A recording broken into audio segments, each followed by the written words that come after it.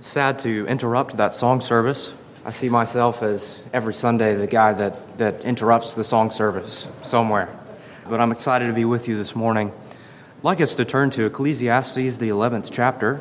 Consider 8 verses that I like to entitle as Solomon's spiritual investment strategy. Solomon's spiritual investment strategy. Because Solomon's talking and speaking of investments in these 8 verses. We're going to talk about a variety of different kinds of investments that we all can understand. Perhaps most of us have experienced or witnessed firsthand. But Solomon begins in Ecclesiastes 11:1 saying, "Cast thy bread upon the waters, for thou shalt find it after many days. Give a portion to 7, and also to 8. For thou knowest not what evil shall be upon the earth. If the clouds be full of rain, they empty themselves upon the earth. And if the tree falleth toward the south or toward the north, in the place where the tree falleth, there it shall be. He that observeth the wind shall not sow, and he that regardeth the clouds shall not reap. And thou knowest not what is the way of the Spirit, nor how the bones do grow in the womb of her that is with child. Even so thou knowest not the works of God, who maketh all." Let's pause there. Solomon's describing a really counterintuitive survival strategy here. He says, I want you to take the situation of a man that has a loaf of bread, or that is what he is to eat, the food that he's eating. Now, we don't eat bread that much anymore, but it was common practice during the time of Solomon, and really, by the way, up until about the last 200 years, that people would carry around loaves of bread, and that's what they would eat. That's why people were so undernourished, by the way, and why life expectancy was rather low, because people just ate bread all the time. It was pure carbs. And so Solomon, he looks at the man that has bread, and he says, "Take your bread and cast it out on the water, for you're going to find it again after many days." It makes absolutely no sense. He said, I want you to take your loaf of bread, that which sustains you, the food that you eat, break it up in pieces and throw it out in the water, because you're going to find it again. And this seems to be in reference to one of two things. First, this was a practice that the Philistines would have observed in their idol worship of Dagon, the fish god. They would have taken bread, they would have broken it up in pieces, and they would have thrown it out upon the ocean as an offering to Dagon. Now, Solomon's obviously not talking about idol worship here. You'll observe throughout the rest of Ecclesiastes that he condemns the practice of idol worship, as we hope he would. This is the book of Ecclesiastes in the scriptural canon. But he says, break up your bread in pieces and throw it out on the water, for you're going to find it again after many days. This is also in reference, I believe, to a story at that time where a sailor who was cast at sea, he takes the bread that he had in his boat, he breaks it up in pieces, and he throws it out in the water. And there's a ship nearby that sees the pieces of bread floating in the water and that comes and rescues that sailor. So Solomon's using an analogy here that he knew people would understand. But still, what is he explaining? He's saying, take your bread that sustains you, that which you eat, break it up, and I want you to throw it out in the water. Common sense would tell us that we would never see that bread again. It's going to become waterlogged. It's going to sink.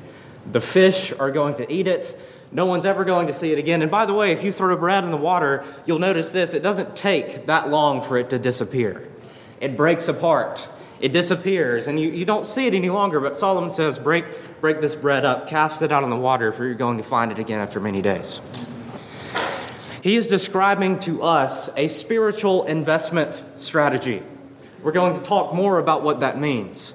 But Solomon wants us to take something we currently have and cast it out to the waves, not realizing whether or not we're going to reap a return. This is not a way that we invest today, by the way. If you're wondering how to preserve your financial well-being, don't take your money and invest it somewhere where you're not entirely sure whether or not you're going to reap a return. This is not something that we would typically do. We don't take our money and cast it out into the water and just hope that we'll find it again after many days. But Solomon says, in a spiritual sense, this is what I want you to do. He says, give a portion to 7 and also to 8. He says, when you're feeding these people with your bread that you've thrown out of the waters, he said, don't just give a portion to 7. Give liberally and generously. He says, don't just give a portion to 7. Give a portion to 8 as well. He says, for you don't know what evil shall be upon the earth.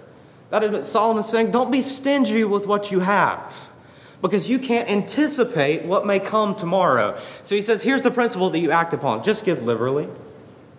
Take what you have and don't just distribute it to 7. Distribute it to 8. Don't just rip up half your loaf of bread and throw it out in the water. He says, take the whole loaf, rip it all up in pieces, and throw it out in the water. He says, if the clouds be full of rain, they empty themselves upon the earth. This is the evil that Solomon's talking of. He says, you don't know what's coming tomorrow. He says, the clouds may be full of rain, and they may empty themselves upon the earth. He says, you can't avoid that. He said, if the tree falls toward the south or toward the north, and the place where the tree falleth, there it shall be.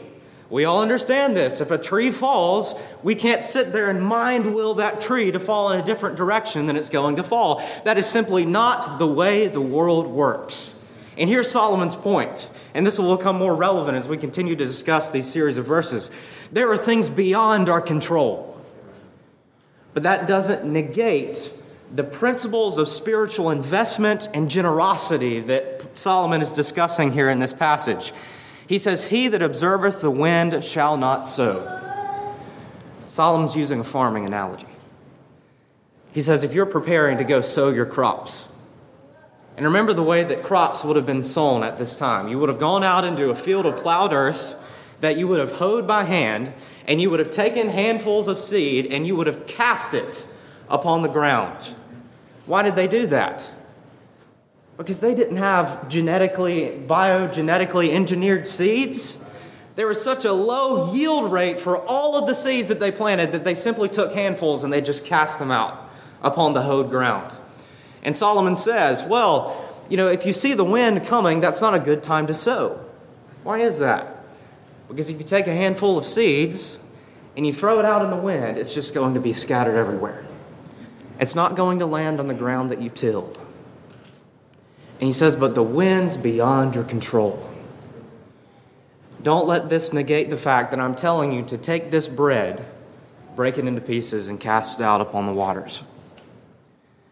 He says, and he that regardeth the clouds shall not reap. That is, if someone was prepared to harvest their crops, they didn't do so in the rain. Because of the types of grains that would have been harvested, they're just ruined by the water. So Solomon says, if you observe the wind, if you observe the clouds, that's going to inhibit your ability to reap your crops. It's going to inhibit your ability to break this bread into pieces and cast it out on the water. He says, you don't know what is the way of the Spirit, nor how the bones do grow in the womb of her that is with child. Two of the most miraculous mysteries that we can observe on the face of the planet. The movement of the Spirit of God and the conception of a small child. Two of the most mysterious things that we can ever observe. Solomon says, you don't know how either of those events work. You don't know how the Spirit of God moves or how a small baby is formed in the womb of its mother. He says, and you don't know the works of God who maketh all. So here's Solomon's point. Take your bread, break it up, cast it out in the waters. You don't know whether it's going to come back, do it anyway. Take your seed, cast it out in the field, and wait for a crop. You don't have control over the wind. Take out your sickle. Go and harvest the increase that you observe in your field, because you don't know when the rain is going to come. It says, make the sacrifice anyway. Remember what we're talking about. We're talking about the practice that the Philistines have of sacrificing to their pagan god. Obviously, again, Solomon's not talking about doing this here, but he wants to make those to whom he's writing think about what he's saying. He's saying, I want you to take the bread that you have and I want you to sacrifice it to your God. And there's no guarantee that you're going to receive a return. He said, can't rationally comprehend how the bread that you throw out in the ocean is going to return to you. Because remember, what do we understand about bread? It's going to sink. It's going to deteriorate. It's going to break apart. But Solomon says, do it anyway. Take your seed, throw it out in the field. Take out your sickle, go and harvest your crops, because you're seeking a return from the Lord regardless of the circumstances that you are in. Now, I want us to go to the New Testament. Romans chapter 12, the passage with which many of us are familiar, because Paul is still commanding the same type of sacrifice that Solomon is in Ecclesiastes 11.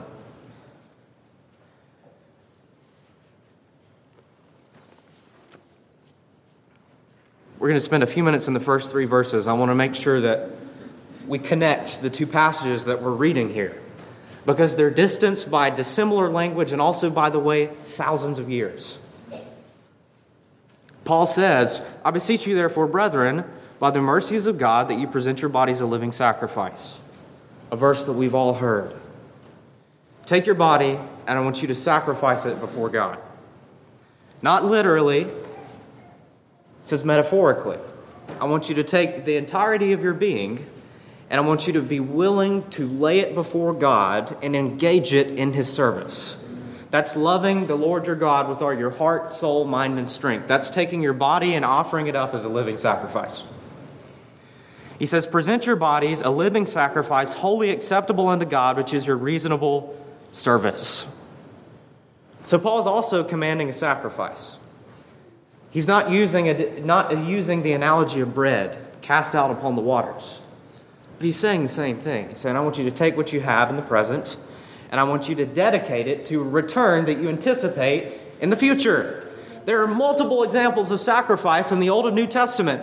Think about what the Israelites did under the Mosaic Law. They took their prized possession, their prized lamb, their prized cattle, their prized and purchased pigeon, if they were poor, and they would sacrifice it before God. They sacrificed something they had in the present in a pursuit of the commands of God. We're still being called to do the same thing. Nothing's changed, by the way. God came and He fulfilled the law, and He says, I want you to continue to sacrifice. It's just going to be in a different way. Continue to employ this principle of sacrifice. He says, be not conformed to this world, but be ye transformed by the renewing of your mind, that ye may prove what is that good and acceptable and perfect will of God. Verse 3, for I say, through the grace given unto me, to every man that is among you, not to think of himself more highly than he ought to think, but to think soberly, according as God hath dealt to every man the measure of faith. The last phrase again, he says, for I say, through the grace given unto me, to every man that is among you, not to think of himself more highly than he ought to think, but to think soberly, according as God hath dealt to every man the measure of faith. A crucial element of the sacrifice that we're being commanded to make in this passage is that it must involve faith. Amen. Sacrifices in the name of God must be made in faith. And here's why. And here's why it ties directly into the statements of Solomon in Ecclesiastes chapter 11. Our minds and our flesh cannot teach us why we would take our bread and cast it out upon the waters and see it after many days. Faith does that.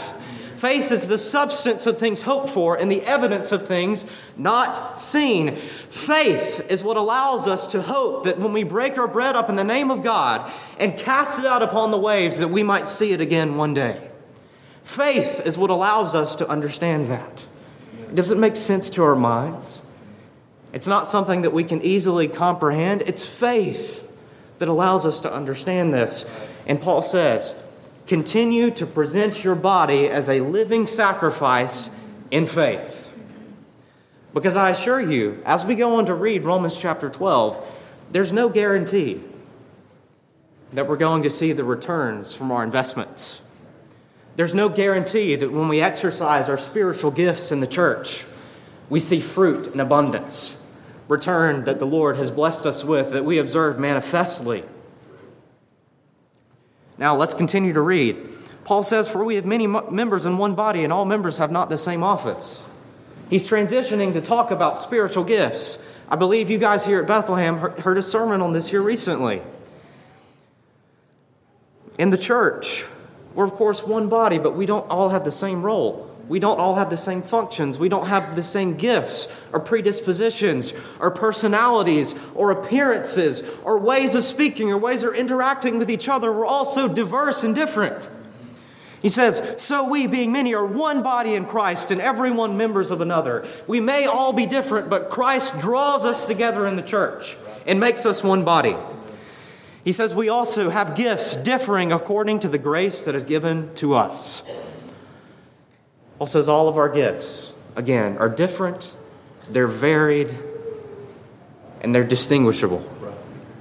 And he says, whether prophecy, let us prophesy according to what? According to the proportion of faith. Whether prophecy, let us prophesy according to the proportion of faith. What is prophecy? Prophecy is wisdom.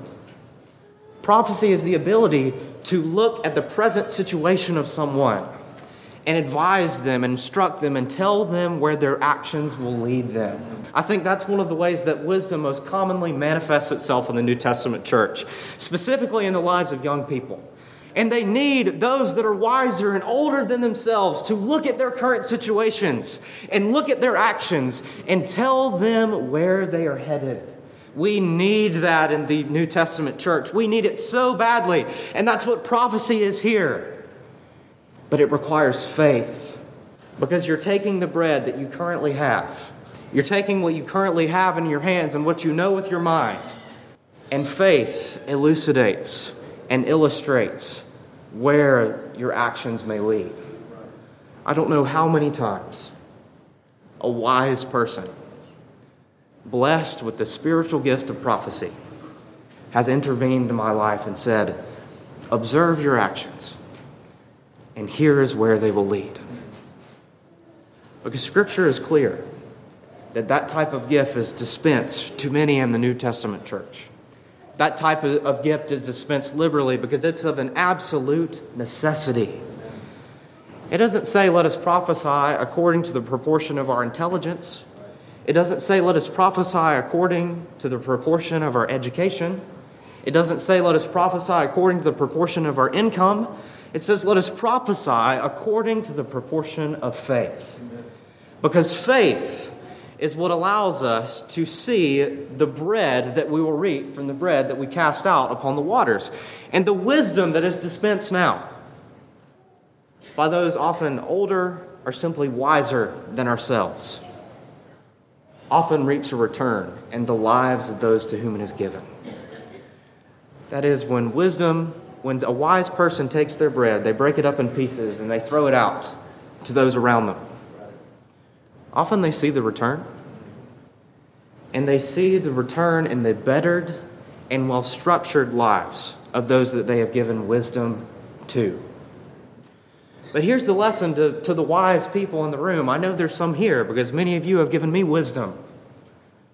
Don't be afraid to cast your bread upon the waters. Because often it seems to us as if the bread that we cast out is not going to return. And because of the imperfect world in which we live, often it does not. That's why Solomon still encourages us to continue to cast our bread. Continue to throw your seed. Continue to go reap your crop. Because he says sometimes the wind may come and it may scatter the seed that you throw out. He says sometimes the rain may come right when you're in the middle of harvesting your crops and all of that's ruined. But he says continue to do it anyway, because you don't have control over the wind. You don't have control over the rain. We don't understand the movement of the Spirit of God. We don't understand how a baby is grown in the womb of its mother. We don't understand any of those things. He says still continue to cast her seed. Let's read in verse 7. Or ministry. He's changing gears here, a different spiritual gift. Or ministry, let us wait on our ministering. He says sometimes when you take your bread of ministry, you break it into pieces and you cast it out now, you don't see it for a long, long time. Sometimes when you take your seed and you throw it out upon the well-tilled ground, it takes a long time for you to see those little green shoots begin to pop up through the earth. He says, sometimes you go out to harvest and the rain ruins it all and you simply have to wait for your crop to grow again. Ministry, let us wait on your ministry. Have you ever ministered in the life of someone? Ministry manifests itself in many, many forms. Maybe you've visited someone while they've been ill. That's a form of ministry. Maybe you've performed an act of service for someone. That's a work of ministry. But often when we minister to someone, we don't see the fruits of that ministry for a long, long time. That's why Paul says the most important characteristic that any minister can have in the church is patience. Because they minister in someone's lives, and it takes a long time for them to see the effects of that. Here's another one. Or he that teacheth on teaching. Paul says if you're going to teach, you're also going to have to wait on your teaching. I love this one. Done a lot of tutoring, maybe even some athletics tutoring. We won't talk about that. And often when you teach someone a skill, it takes a long, long time for that teaching to manifest in the way that they behave. Training a child into a well-functioning adult seems to take many, many, many years. It takes many years of patient teaching, line upon line, precept upon precept. And Paul says, if you want to be able to teach someone, you have to wait. And again, we're waiting on what? The bread that we've cast upon the waters to find us again in many days. That requires faith, again, because you make an investment now and you're waiting a long time to see the return. Again, we do this in a financial sense. We set a portion of money aside and we know that it's going to grow at a certain rate. We set our money aside in a bank account and we know the minimal rate of interest that's being paid on that account of the bank. We understand that. And Paul says, I'm challenging you to do the same thing. But instead of understanding that you're going to receive a rate of interest on this money you have in the bank, I want you to believe by faith that God is going to honor the investment that you have made in the kingdom of God.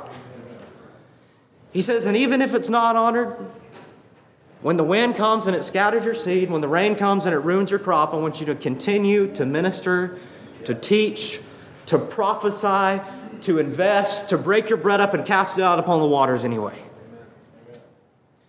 Because I assure you, there's a return coming. There is a return coming. As a consequence of a sacrificial life that we observe in Scripture. Okay, and it's not ours. Because we don't sacrifice that well. We begin to teach someone. We spend a little time ministering in the life of someone. Maybe we send some wisdom in the direction of some foolish young person. And we don't see the fruits of that investment. And years and years and years creep on, and we begin to grow discouraged. We begin to grow tired of investing in the lives of those around us, and so we just stop. We stop teaching. We stop ministering. We stop exhorting. We stop loving. We stop dispensing mercy. We stop giving with simplicity. All of the other spiritual gifts Paul talks about in Romans 12. And then the bread doesn't come back. It never comes back because we've started worrying about the wind. Well, what if I go out and I start sowing my crop now and the wind blows it all away? You know what happens if we never go out and sow seed? I can assure you that we're never going to see a crop. But if we brave the wind, if we brave the elements of this world that discourage us from pressing into the kingdom of God and we sow our seed anyway, sometimes we'll start to see those little green shoots pop up through the earth. We start to see that obstinate child, whose name was McNeil Honea at 3 years old, start to behave and sit still in church. We start to see the fruits of our ministry in other people's lives. And there's only been one person that's ever done that throughout their entire lifetime. Jesus Christ was that person. And when Paul says in Romans chapter 8 that the sufferings of this present time are not worthy to be compared with the glory that shall be revealed in us, what he meant was the bread that we break up and cast upon the waters and we never see again is going to be fully justified when we arrive in heaven with Christ one day. Because we're going to be enjoying the benefits of a sacrifice that was made perfectly. So my challenge to us this morning is let's continue to offer up our bodies as living sacrifices. Let's continue to minister, continue to teach, continue to exhort, continue to offer wisdom and prophesy. Because the winds come, the rain comes, sometimes we don't see the bread again, but remain faithful in casting your seed. Because even if we don't receive the benefits now, we'll receive the benefits of sacrifice someday. It's coming soon.